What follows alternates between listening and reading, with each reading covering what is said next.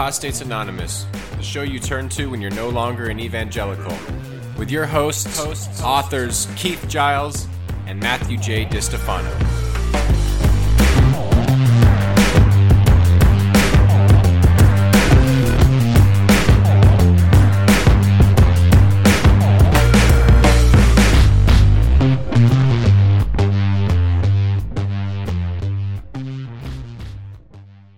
All right, welcome back to another episode. If I sound odd, it's because I'm getting over a sinus infection, so I'm like talking like this. Yeah, you sound kind of nasally. I sound a little nasally, but that's all right. We're gonna power through because this podcast doesn't matter.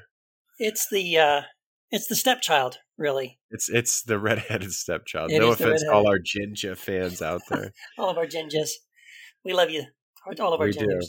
No, this Yeah. podcast has been doing well, actually. I've looked at the numbers and we're actually going up. So more people are listening. So welcome to the show. We're glad you're here.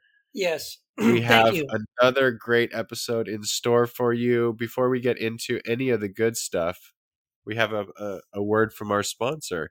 Mm. And like always, we think you're going to enjoy this. Make sure that you give them a, whatever product they're selling, you make sure to buy it. Click it. Yeah, that's right. Got to pay the bills here, everybody. That's Gotta right. We got to keep the lights on. That's right. So let's Yep. get into it. Are you looking for an interactive and educational Bible-based board game to help teach your children God's Word and provide hours of family fun? Well, then you'll love the new Easy Bible board game from Whoopee Toys. It's a game you just can't lose. That's right.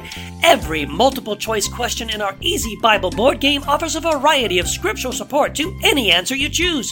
For example, does God require sacrifice for the forgiveness of sins? Is it A, yes, Exodus 20:24, or B, no, Jeremiah 7:22? Well, they're both correct.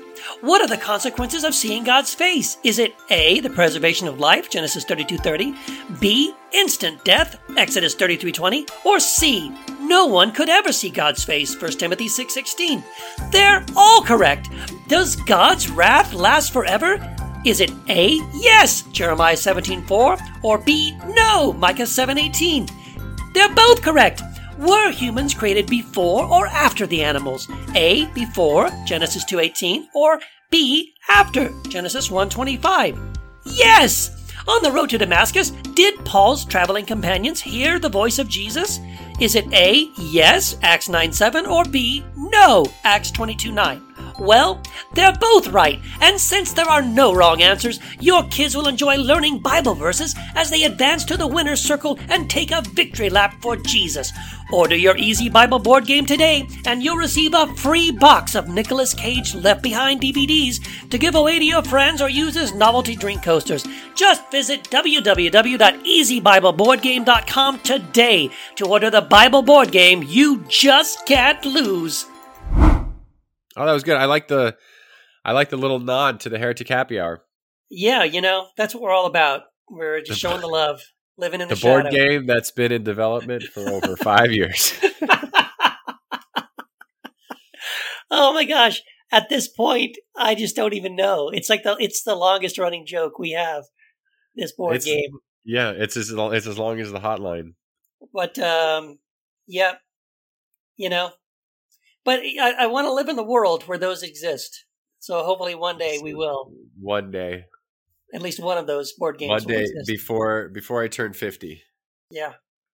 So I've got an interesting topic. I haven't told Keith what we're talking about. So Not really, I'm gonna put you on the spot. I think you're gonna enjoy the topic. So what I wanted to talk about was repentance, but not in the Christianese way, but in this context. I'll give you the context.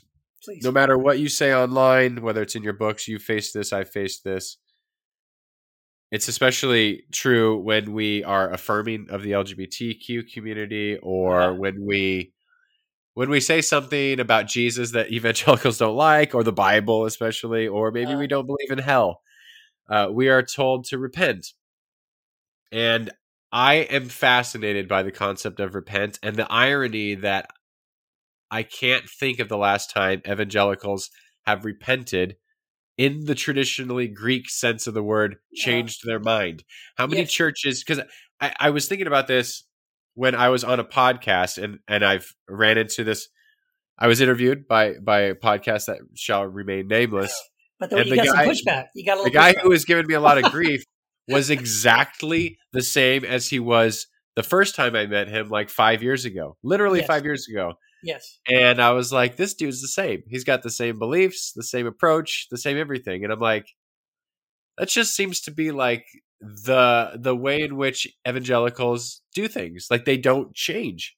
They want everybody else to change. They want everyone to change to basically like go back to what they were. If you deconstructed, they say repent, meaning go back to what you came from. But the irony is that you did repent, which is why you changed. Right. Yeah. The fact is, I am the victim of repentance, and it's my continual repentance which has brought me to this exact place. Yes, exactly. I can't stop repenting. I am a serial repenter. Yes, and that's. I don't like the word on one hand because it comes with Christian baggage. Yeah, it's very, very, very judgmental. A lot of guilt and shame. A lot of guilt and shame. Yeah. Yeah. But if we strip all that away from it, then the word it's really how you should approach spirituality. Yes. Because you're always changing. To give you a shameless plug, not that you need more book sales, but I'm sure your Sola Mysterium book is only a book because you are a serial repenter. Like, you say, oh, I've experienced this today and I experienced that tomorrow. So then I kind of hold things loosely and I change as my experiences, as I gain new experiences. I change my mind about things continually. Yes. Yes, exactly. Yeah, I mean, this whole deconstruction movement is a movement built on repentance. The Greek word, metanoia, think different. It's a continual thinking different. And you're constantly questioning what you think, what you think you believe. And not ever reaching this place of being sure about it and certain about it, right? Always holding loosely. Like, well, I mean, right now, my best guess is this is where I'm at, but that could change, and I'm willing to change my mind, which is exactly what Jesus is talking about. That's what he's saying. It's funny too because I need to track it down about where exactly this happened in church history, because it's actually a Latin phrase, so it's probably post 4th, 5th century at least. Well, anyway, I need to look it up. But I came across it in a book where the guy was talking about early, quote unquote, early Christianity. But there was a community of Christians, and their motto was, in the Latin, is Conversatio Morum. And the way he describes it is Conversatio Morum can be translated two different ways. It can be translated one way, which is death to the status quo, which sounds like a great tattoo, right? Sounds fucking awesome. Doesn't it? I mean, seriously. Yeah. And I even know a guy that got that tattoo, Conversatio Morum. Badass. Death to the status quo. And like, dude, that's awesome. But the other way to translate Conversatio Morum is constant conversion, which is exactly what we're talking about. In other words, like, we need to get back to a Christianity that is our motto. That's our tattoo. We are willing to be constantly converted, not just one time when you were 9 years old and you walked down the aisle and prayed the prayer with Pastor Bob. But like every single day you wake up, you are in a posture of being reconverted, reevaluating, rethinking everything, repenting, right? I think that's exactly the state we should be in. So in a way, when Christians say you should repent, absolutely, you're right. We should. But the thing is, it seems like we're the ones repenting and they're not. Yeah. Right. It's like, I mean, ask a Calvinist when the last time they repented. Not of their sins or their little peccadillos, but truly repented. Like, took a 180 of what you used to believe and what you now believe. Yep. You won't find people who change their mind on, if they believed in hell 10 years ago, they believe in hell today. That's right. If they believe the Bible's the word of God 10 years ago, today. LGBT, same thing. I mean, I totally agree, man. I think, this just kind of gets to one of my kind of pet peeves as well. And hopefully this doesn't take us off the topic, but it's one of the reasons why, like, I bumped heads with a few my progressive author, friends on this point, like when it comes to like the creeds and stuff like that, right? So, and that's okay if you're a listener and you're like really into the creeds, that's great. But I'm just really not. And so for some Christians, even progressive, quote unquote, deconstructed Christians and authors and people like that, they want to go back and hold on to the creeds as like, okay, this is some important thing we need to hold on to. And I really don't, number one, because, I kind of don't agree with some of the creeds, the way they're phrased. And secondly, because the more I've studied church history, the more I've realized how many of those creeds were so politically inspired and motivated. Exactly. Like they weren't just statements of faith. They were specific statements of faith intended to marginalize and eliminate and silence Christians who had slightly different beliefs. So I guess for those reasons, I'm not into the creeds. And again, because I think creeds kind of silence other voices. They prevent you from repenting, this the way we're talking about, to take a different view and say, okay, well, maybe I do believe, let's say in the resurrection of Christ, right? So that a creed might say, I believe in the resurrection of Christ. Okay. But don't I have the freedom to say, I do believe in the resurrection, but I might not see it or define it exactly the way you do or somebody else, or maybe even the way I used to, or to look at like, to say like one of the creeds say, I believe that Jesus Christ is coming again, blah, blah, blah. It's like, well, okay, I could say that, but I may not mean what you mean by the idea of sort of the coming of Christ. Like to me, that's the coming of Christ is in us every day, right? So Christ is living in us every day. It's not like a specific date and time that Jesus is going to blow a trumpet and be riding a cloud pony in the sky. That's not what I mean. And so again, for those reasons, I'm not a big fan of that kind of creedal Christianity because it sort of defines the kind of repentance you're talking about away. Well, yeah, and I think it opens the door to draw divisions. So what if someone completely out and out says, yes, I don't believe in the resurrection? So that's right. You can't hang out with us. We can't be in the same church. We can't commune together. We can't share a meal. Right. So it's like, I see on the one hand why you would have something that you all kind of share that you believe in. Sure. But I think if you get like granular at all, I think that kind of lends itself to being rigid, dogmatic. Yeah.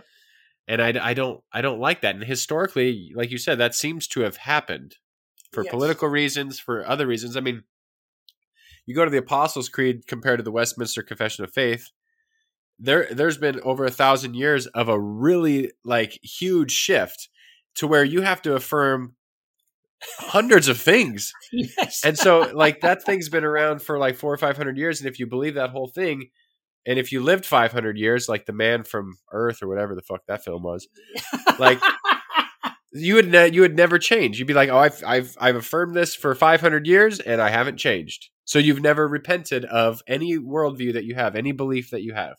You've been right and you're right today. And in 500 years, you'll still think the same thing and you'll be right then.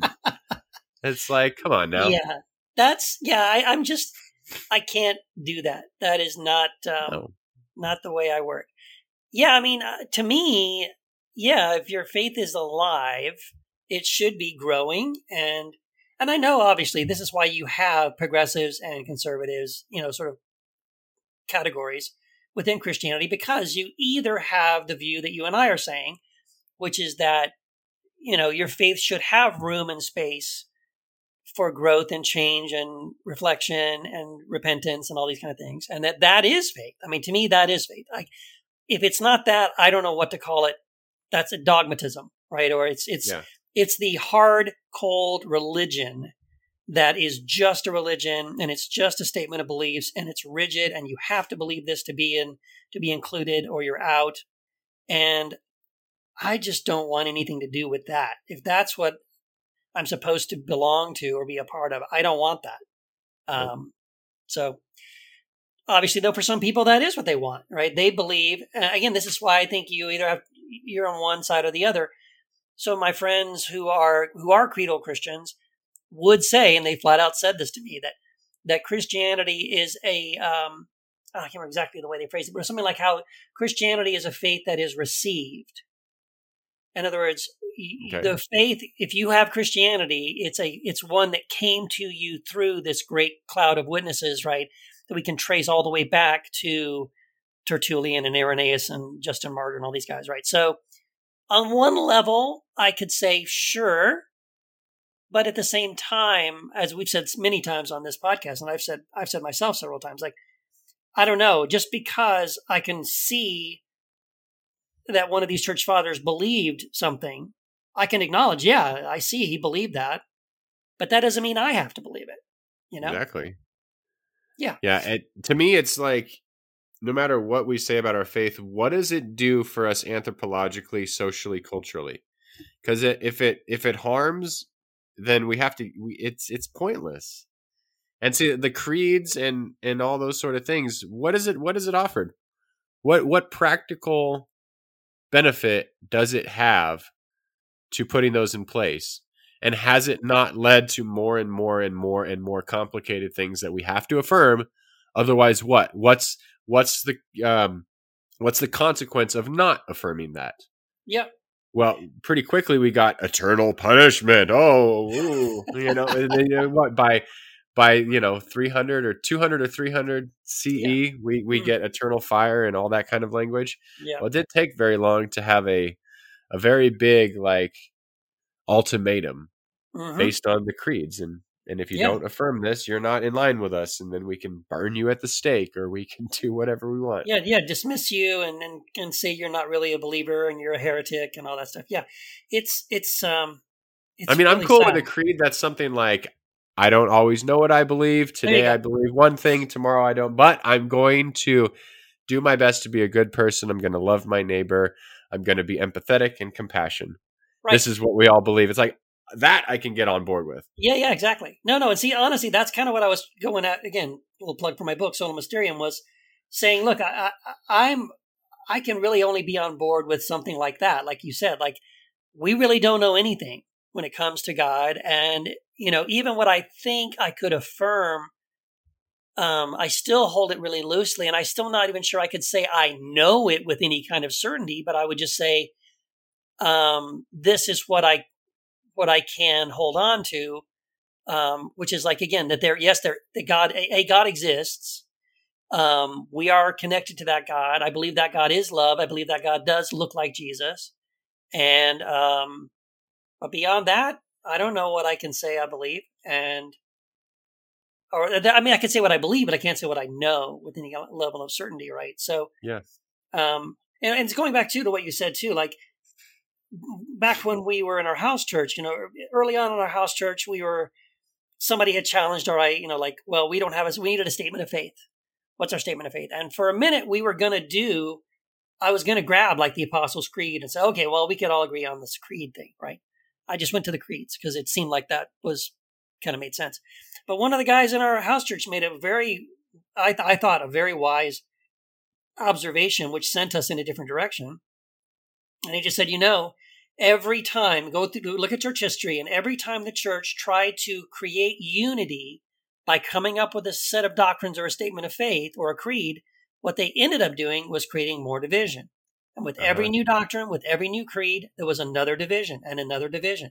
So that actually, even what you think you're doing is creating unity, what you're really doing is creating division. What you're saying is, well, everybody here believes 1, 2, and 3. And then someone goes, well, I only believe 1 and 2. I don't believe 3. Oh, well, then you're out. Well, then that guy leaves and he starts his own little thing. He goes, I believe 1 and 2. But I also believe 4. But we don't do that. Well, then you're out. What about 7? What about 7? Oh, wait, 7. You're way out.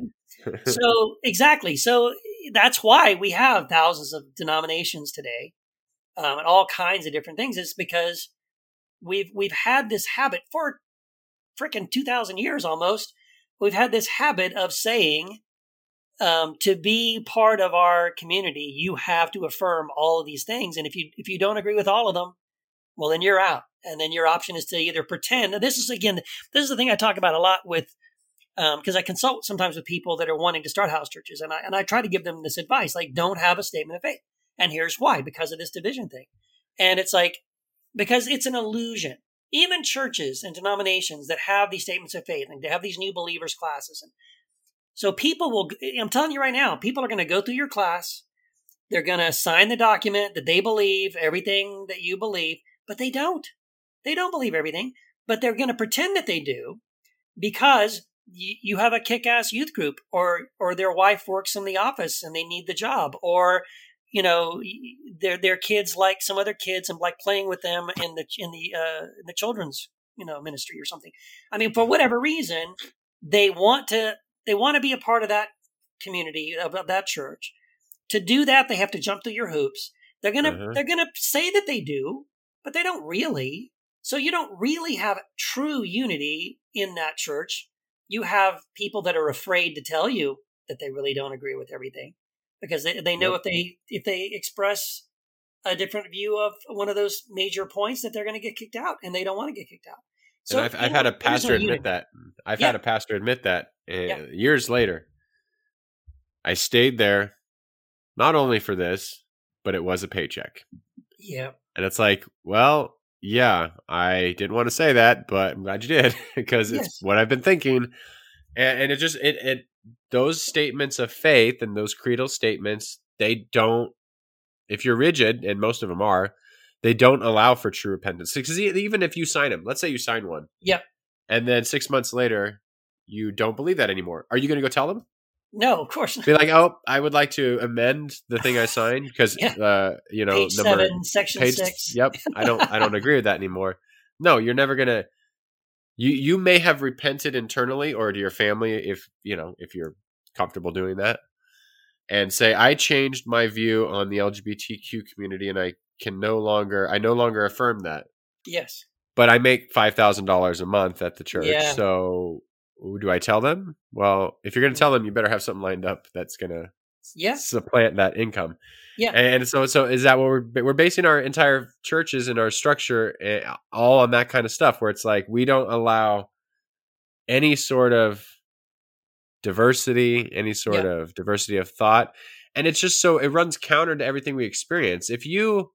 I'll use an analogy. If you were trying to create a forest because you wanted to, rebuild this forest because you tore it down, we've been tearing it down. You want to reforestification, whatever the word is. And you take one tree and you plant it 1 billion times, like this monoculture, that forest will die from disease, from pestilence. Yeah. Because that's not natural. That's not the way forests. I was just in Hawaii, and when you go on the northwest side of the island, there's thousands of different, it's like a tropical forest. Sure. Thousands of different species. Very healthy. Everything was fantastic. That's how things are healthy in diversity. So if in our churches, what if our creedal statements was, we all affirm each other in our diversity of thought? That would be a great creedal statement. There you go. No, I can handle that. Yeah. And that church would be healthy because it would allow for repentance. It would allow for changing of worldviews, and diversity is how we become healthier. If we all go down to, we all have to think the same thing, we end up with cults. We end up with cult-like behavior. It's what we see in evangelicalism. It's why when you deconstruct, you are asked to no longer be here any longer. That's right. You are, you're not excommunicated or burnt at the stake any longer. You're just not allowed. You're not allowed here. Yep. But point being, once you repent, you're done. You have to repent back to the way they say. Yeah. So no, this is again going back to, I haven't talked about my house church in a long time, but our house church was unique in that respect because we didn't have a statement of faith. We were open to, so we had a room full of people who all had radically different ideas. We had people who had come out of Pentecostalism, Baptist, charismatics, the Brethren movement, we were just all over the place. And what was really beautiful is we did not argue theology, because that wasn't our goal. We weren't about proving who's right or wrong. But what that did was, it was beautiful, because now all of a sudden when we're discussing, whatever, scripture or issues or spiritual development or whatever we're doing, sharing our stories, whatever, and these differences pop up, you can learn from them. You can go, oh, I never thought of it that way. I've never considered it this way. This is a new idea for me. If you are in a room full of people who either really do all agree with all the same theology and or are pretending that they do, you're never going to have, none of your ideas will be challenged because everyone in the room is just going to nod their head no matter what you say. They go, yeah, that's right. So you won't grow. No one will challenge your ideas. To me, that's hell. That just sounds like I wouldn't want to spend any time in a group like that. I want to have people, share ideas and thoughts and perspectives that I've never considered before. Because even if I disagree with it, at least I've had a new idea. I can think about something for a second, and that might even spark a new thing. Like I may not agree with that exact idea, but I go, oh, but that makes me think about this, or what about that? And so this is to me a thriving, growing, healthy community is one that does embrace and allow people to have different ideas without being condemned or kicked out or anything like that. And this is the reason why, by the way, like a few years ago, I was considering like looking for a job or something. And I was like, well, I'll go and look and see if there, I could be a teaching pastor at a church maybe, or something like this, or a youth pastor maybe, or associate pastor, whatever. And this is the thing, man, I can never ever work in any church ever because of this. They make you sign these statements of faith. And many of them, like Wendy worked for a while at a Christian school. She was teaching at a private Christian school in Orange County. And they got to the point where not only did she have to sign, sort of a statement of faith, which included nonsense like the eternal torment and, that marriage was between a man and a woman and all that stuff, which is like, what does that have to do with anything? That has nothing to do with teaching biology or science or history or, it's art. It's just so stupid. But not only did they ask them to sign that, they asked every teacher to sign it every year. So it's not like you said, like you signed it 5 years ago and now ever since then your views have changed, but you are not going to voluntarily tell them that. But the way they fixed it was every year you had to reaffirm. And then sometimes they would add new things. You have to reaffirm this and this. And yeah, dude, this is why I could never work in any church or Christian organization ever. Because it's basically saying, please don't repent ever. Right? On these issues, never repent ever. Please sign your non-repentant agreement. Yes. That's what it should be called. Yes. Document A, the non-repentance agreement. You agree to never rethink anything ever. That's so, I mean, it's sad that that's the majority. It's like, yeah, you would think that kind of stuff would be fringe, but it's not. The fringe stuff is like imagining a Christianity where like all faiths are really welcome. Yeah. That would be really fringe idea. Like if your statement of faith, like we include Muslims and Sikhs and it doesn't matter what you are and we're going to love you in the same way that Jesus loved people. Now, dude, I would join that. I would join that. That is you go to that church and I guarantee there's like 9 people there because it's so fringe. They're in this shitty building that they can barely pay rent for. It's like even here we were in a house church. You were in a house church. Living room because you couldn't afford anything like that. But dude, we had Muslims come and visit us. We had total atheists come and visit us. One time we had a group come from, I think they were from Japan, and it was like 5 or 6 of them. And they were part of some kind of healing light cult. And they came to our group and they had a wonderful time. And we did too. It was like, everybody was welcome, literally. And no one felt judged. We didn't try to convert them and they didn't try to convert us. That's the other part of it. We didn't give them some kind of soapbox to try to pitch their particular beliefs either. Their healing light. Yeah. But you know what I mean? Like it's just so refreshing to be able to sit in groups like that. And I've only found one other group close to what we were doing. And they're in Florida. But it's pretty rare to find something that wide open. Yeah, and when you do, they're very. Like the Unitarian Universalist Church in my town is very small. Yes. I used to attend a UCC church. It closed down because it didn't have the money. So the very social aware churches. Yeah. Without the need for creedal statements. It's, UCC is denominational rather than creedal. We never, I don't did we even have a creed? Do the UCCs even have a creedal statement? I think don't they even do. know. But here's I doubt they do. Yeah. So, but here in my experience, and I'm going to just caveat this by saying I've only visited a Unitarian church maybe twice. Yeah. I'm going to say. Yeah. So I don't really know. And so maybe, hey, listeners, if I'm wrong, please correct me. I'm open to repent on this statement. But my experience when I visited, this was one up in Hollywood. Some friends of mine were going to. And it was a good experience. I mean, I didn't not enjoy the experience, but what was weird to me, so it was open to all these other things, right? So they had quotes on the wall, and part of the service there was, like you said, there was Sikhs and Islam and Judaism and all this stuff. But it was almost like, and I understand why, but someone who's come from a Christian tradition, it just felt odd to me, because the impression that I got was that they were open to all faiths except Christianity. And I think it's because Christianity has become so toxic and so, we are the only ones who have truth. We're the only ones who are right. So I think because of that, their guard was up about using any Christian language or Jesus language, because they didn't want to give the impression that they also were buying into this exclusivity of, Christianity. Yeah. But for me personally, I would rather be in a group that is wide open, that would include Jesus, but also, other voices. Like I had the same experience both times I visited a Quaker fellowship. So we visited a Quaker group in Boise, Idaho, which was wonderful. But again, I just got the vibe that I probably shouldn't say anything that would quote Jesus or the New Testament. And so I didn't. And then later on, I emailed the leader of the group, and I told him, hey, I kind of got that vibe.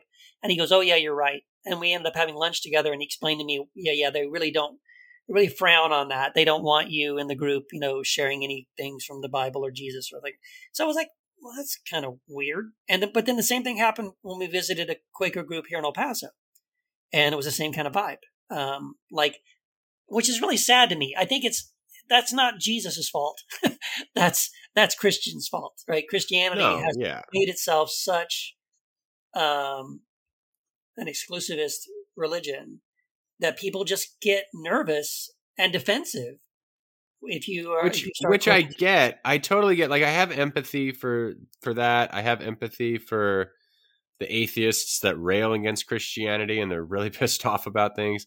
Like, I have empathy for that. It's a little nearsighted and everything, but I understand the reason for it, and I understand that people's experiences are valid, and that Christianity has traumatized and oppressed and marginalized and backed slavery and has backed anti-science and has backed all the shitty things that it does. Yeah, now anti-LGBTQ, 100%, and trans, and so I get all that. At the same time, like you said, that's not Jesus's fault. Just like if we have some really shitty science, we don't say, oh, well, science is bunk, because we used to believe scientifically that homosexuality was a diagnosis. It's like, well, or that the planets revolve around the Earth. Yes. Yeah. 50, 75 years ago, homosexuality was a psychological diagnosis. Therefore, let's chuck out psychology. No, hold on. That's a shitty view scientifically, but it's debunked. So, it's hard, though, because the Christians that are the loudest are the Marjorie Taylor Greens, who says she's a Christian nationalist, our Boebert, who say that she's a Christian nationalist, Alex Jones quoting Christ. I saw a video of Alex Jones quoting Christ and the fruit of Christ, and calling Fetterman the most evil man alive, or Bannon called him that or something. I can't. It's like, that's all Christianity has become. Yes. Like, not on the streets, not in the grassroots, because there's great Christians, but the loud ones are stripping any sort of credibility Christianity has left. True. Which is sad. Yeah. No, I mean, and then when you get, so those are sort of like we're living in this crazy phase of history where Christianity in America is turning into a political party.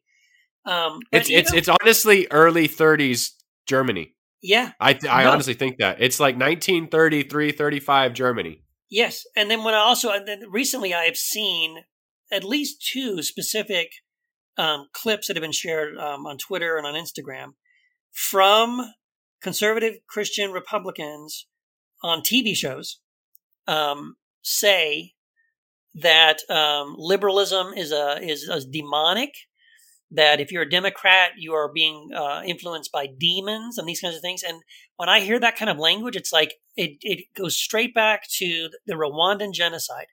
This is the exact kind of language that preceded the Rwandan genocide, where thousands of people were hacked to death by their neighbors, was because one faction demonized the other and dehumanized them to the point where, and again, enough people really do believe that if your neighbor, or, if you meet someone and they are of a different political party than you, they are demonic.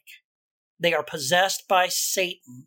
And then therefore anything you do to them is justified because, dude, they're evil, right? They're pure evil. And that's scary to me to see this kind of language, people talking about civil war, they're demonizing other people to this degree. It's very, very sad. But I was going to go back to and then say that. So on the one hand, it's not surprising if people like Marjorie Taylor Greene, or these are politicians, or political rhetoric, people like Alex Jones or Bannon who have these podcasts, whatever, they're just trying to fire up and stir up their base.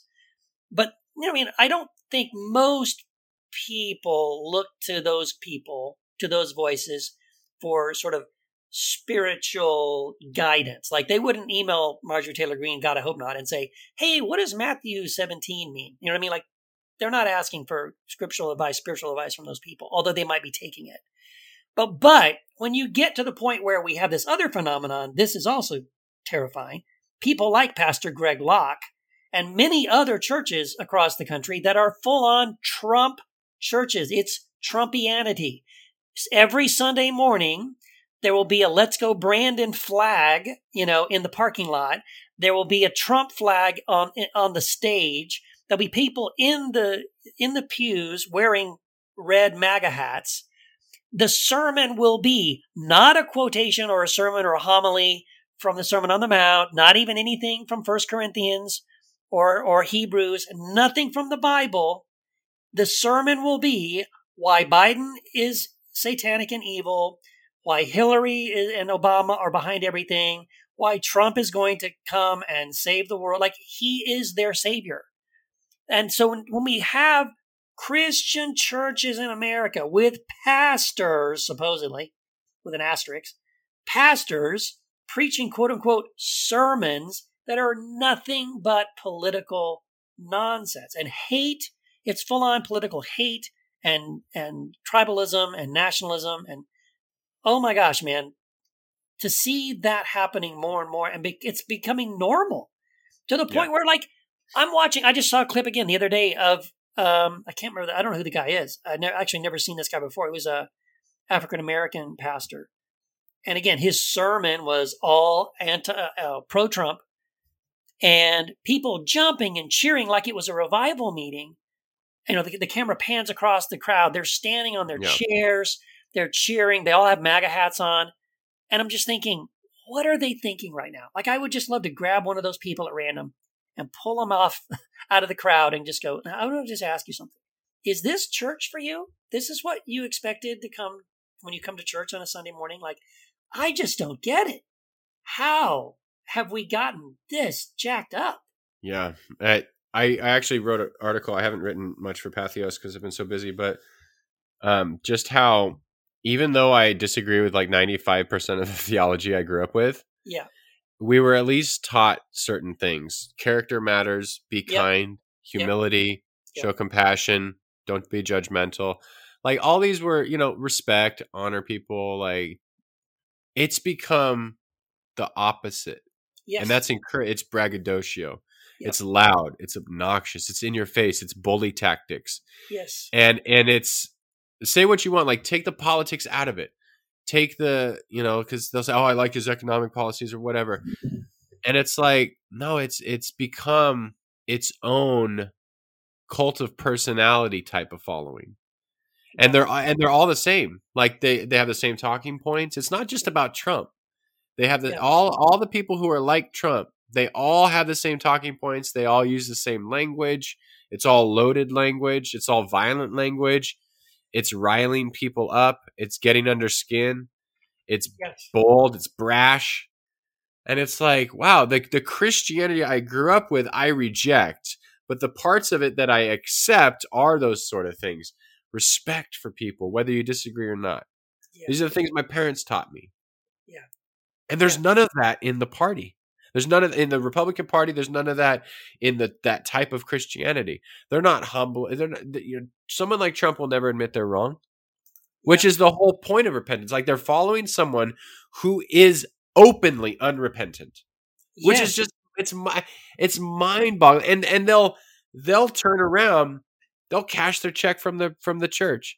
They'll lay their head on their pillow. They'll say their prayers. They'll do all those things. And they're so blind to their own hypocrisy that they won't see it. No wonder Jesus turned tables over and flipped shit up and got under skin, because he's like, it's the same pattern of using your religion and using your status and using your power to get in the face of others and lift yourself up at the expense of others. No, and we're doing exactly. the same shit. Yeah, no, it's exactly right. It is mind blowing. I mean, because Wendy's parents sadly are total, Trumpers. But I watched them. I remember when Trump was running against Hillary, and they were talking about how they held their nose. That's what they said. That they held their nose and voted for Trump because they just couldn't bring themselves to vote for Hillary, and they didn't want to throw their vote away in a third party candidate. They hated the fact that Trump was. Well, I mean, they could see it. I mean, we had conversations. This is, again, before the election. And they would say things like, he's prideful, he's a womanizer, he's embarrassing, he says horrible, hateful things.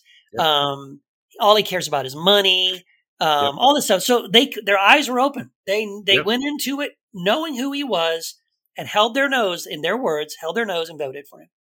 And fast forward to today, and he is right about everything. He's the greatest gift God ever gave to the Christian church. Yep.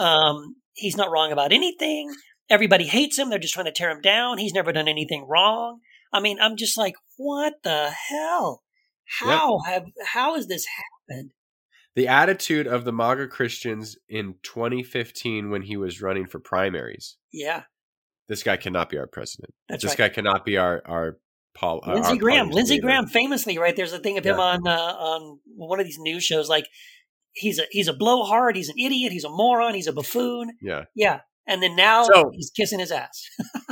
So I guess we just refuted ourselves. Christians will repent. Mm-hmm. They changed their mind, not on the things that Jesus asked us to change our mind about. Character doesn't matter. No, they changed their mind on Trump. They really did not like him in 2015.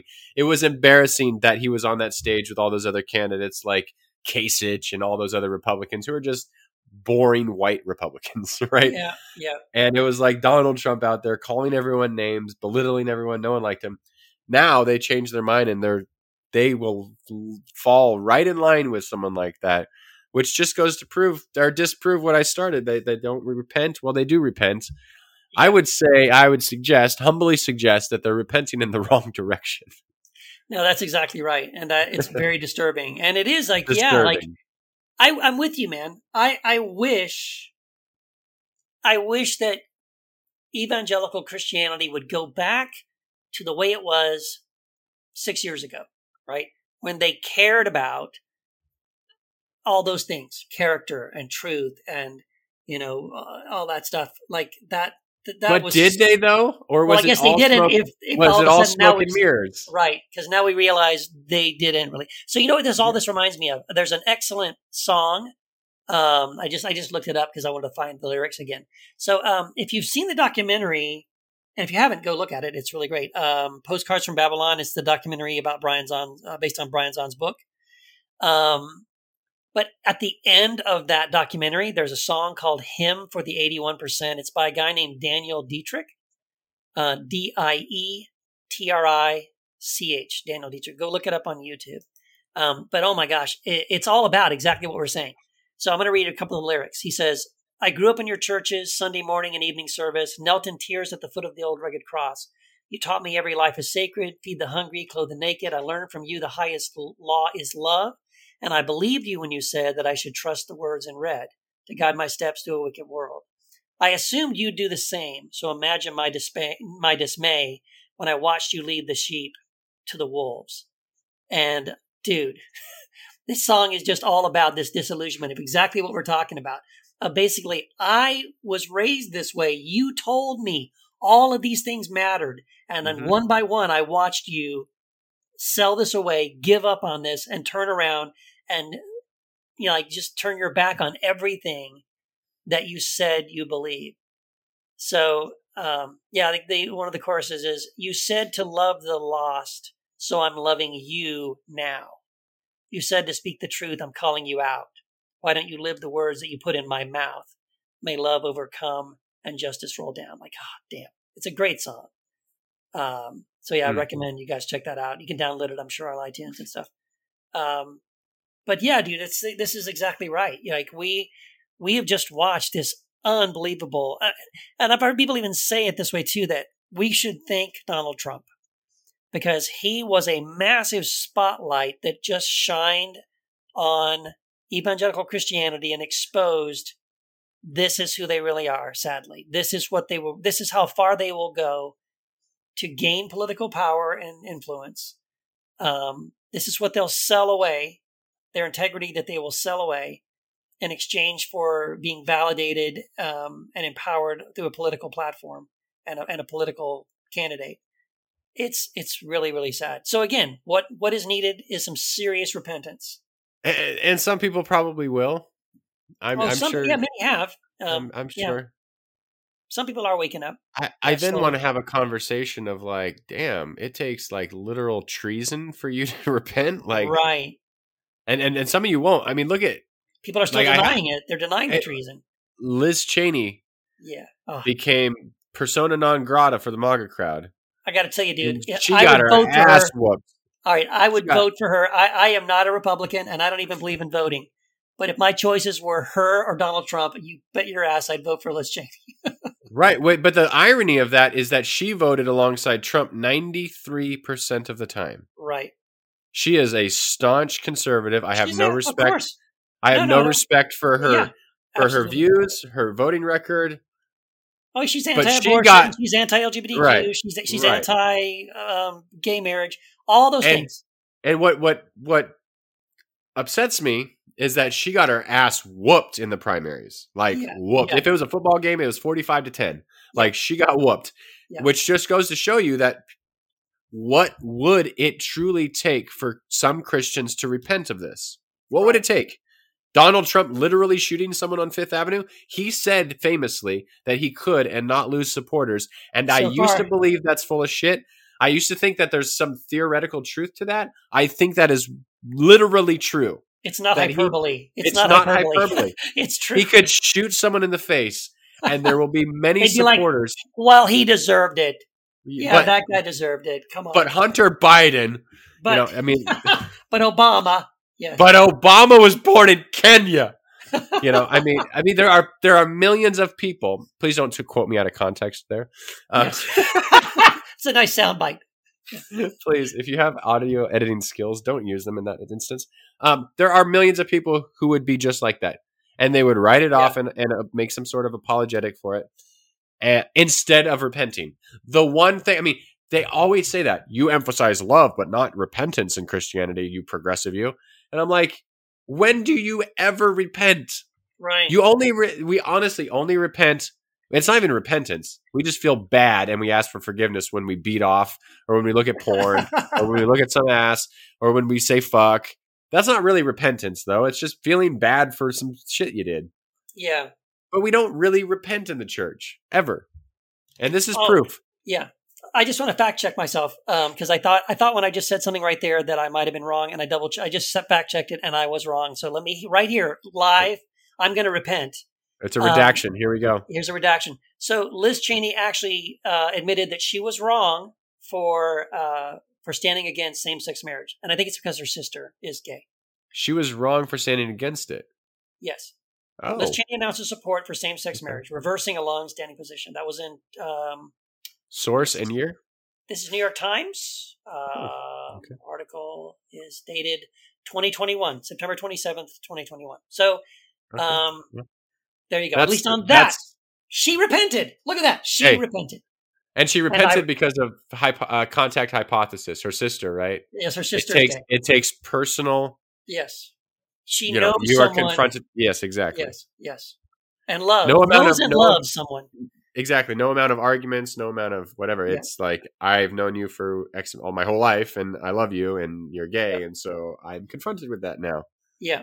And so this is again where, I totally agree with you. I'm glad we talked about repentance, because I think it is, obviously, it's something in the true meaning of the word repentance, right? The way Jesus, metanoia in the Greek, to think differently or to think again, to going back to this constant conversion, death to the status quo, because again, that death to the status quo is the death to my personal status quo. Like I don't allow my ideas to get ingrained. I don't let the cement harden, that I'm open to learning and growing and changing my mind about something.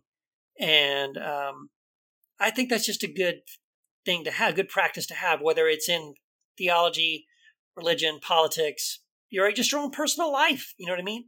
Like you could have this belief about something, and it can be anything, right? But if you're confronted with the evidence, you're willing to say, oh, you know what, I was wrong about that. Okay, I like puppies now, or I used to not like asparagus, but this was really good. I tried it and it was really awesome. Like that, you're willing. You're not so rigid and boneheaded that I'm never wrong about something.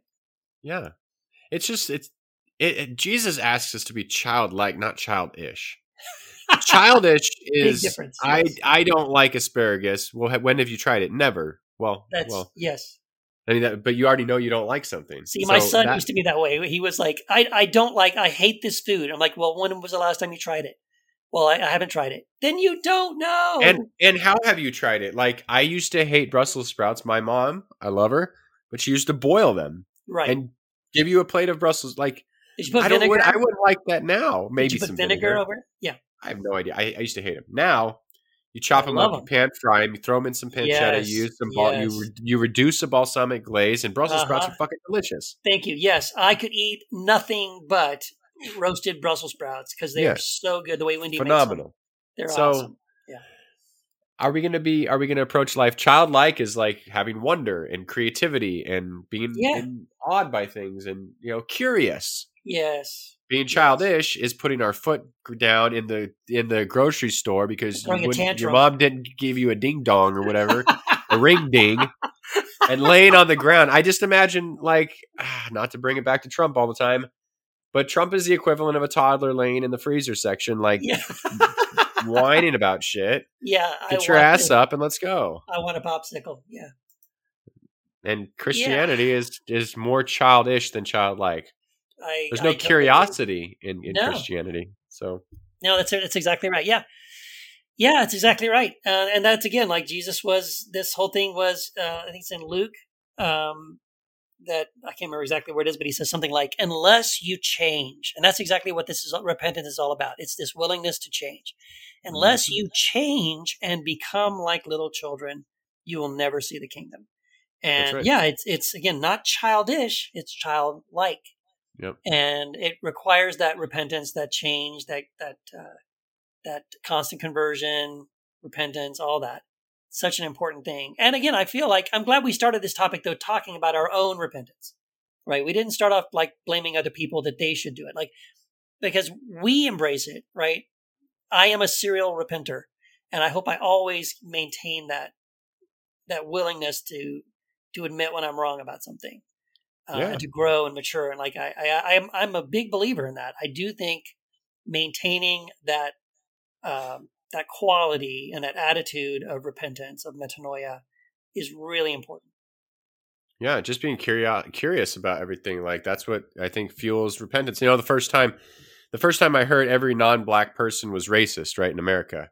Yeah. Any white person was racist. And, you don't want to admit Yes. that, right? The first time you hear that, I don't know when I first heard that, but years and years ago, you're like, no, I'm not going to repent of that. And then you're like, well, be curious. What is the meaning behind that? What's going on there? Oh, you get into systemic racism and benefits that you don't get as a black man. All that stuff we talk about. And it's like, okay, then I have to change my mind on that. Yeah. In some way, those who benefit from a racist system and go along with it and don't speak out against it and aren't actively pursuing to knock those systems down. Yes. You're ipso facto sort of racist. Like, right. Because you're benefiting from something you know is wrong and you don't do shit about it. Like, that's kind of racist. Like, right. So repent. Yes, exactly. No, and that's a great example too, because I think, again, especially for old white guys like me, it's a process. It's a journey of recognizing, there's this willful ignorance too of like, when this whole conversation came up about like white privilege and things like, oh, that's a myth. That's not true. It's like, well, okay, but look at it. Listen to people that are explaining it to you. Can you see all of the ways historically that white people who were in power constructed a system that benefited them and disadvantaged people that weren't white? Okay, first of all, you need to acknowledge that. You need to see it. You need to be educated about that. And then once you recognize it, then you can't deny, well, yeah, that system does exist and it does benefit me in ways that I've not considered before, which means it does disadvantage other people, and it's still happening. And now that I know, the more I continue to just perpetuate that and go along with it, it's not enough to just say, I'm not a racist, meaning I don't personally hate people of color. But are you an anti-racist? Are you someone who's like, right? Yep. Are you working against it to say, the system exists, whether I personally am a racist or not, but am I interested in helping to tear that down? Yeah. I honestly don't think, if I had to guess from my many conversations with black folks, I would have to guess that they don't really care about an individual's personal racism so much as they care about the systems in place that benefit others, that don't benefit them. Yes. So it's like, stop personalizing this. Like, I don't hate black people, therefore I'm not a racist. It's like, no, that's like 4% of the conversation. The other 96% of the conversation is, how are the systems in place? Yeah. But it takes repentance. It takes curiosity and repentance and listening. And we don't do that well, as we've established. Yeah. Exactly except for you and I, which are fucking like, oh, wow. Enlightened. Of course. I'm glowing in the dark here. I'm so enlightened. That's because you're white, Keith. No, that's why. You're right. That probably is why. Oh, beautiful. Well, yeah, that's been another doozy. Thank you for listening. Everyone who listens, if you don't listen on iTunes, that's fine, but go over to iTunes and leave the rating and review there. Yeah, because that helps the algorithm. I don't know how. Don't ask me how. The more reviews and ratings you get, the more Apple pushes it on people. And that's, we want to build our platforms to where we are the new Alex Jones and the new Steve Bannon podcast. Oh, wouldn't that be amazing? That's the goal. That's the goal, baby. That would be beautiful. Oh my gosh. Yeah. Well, who knows? Maybe one day. And by the way, we say you guys are doing something, our listeners. You're doing something right, because our numbers have been moving up pretty well. Somehow. Yeah, somehow. So thank you. Thank you all that are listening. And if you do, enjoy the episode, it really helps if you will, rate and review it, share it on social media, let people, hey, this was a great episode. Let your followers on Twitter know, or Facebook, whatever. That would be really helpful. And we're going to do our best to keep on kicking out great content. Yeah. And I will say that before we move on, this is the last episode of Apostates Anonymous before some huge news happens. Oh, that's right. But I can't leak it here. No, we can't. But I'll say that the next episode we'll talk about it, and it'll be fun to talk about. And just look forward to listening next time. Yep. There you go. There's your teaser. Like a pro. All right. Bye, Keith. See you, man.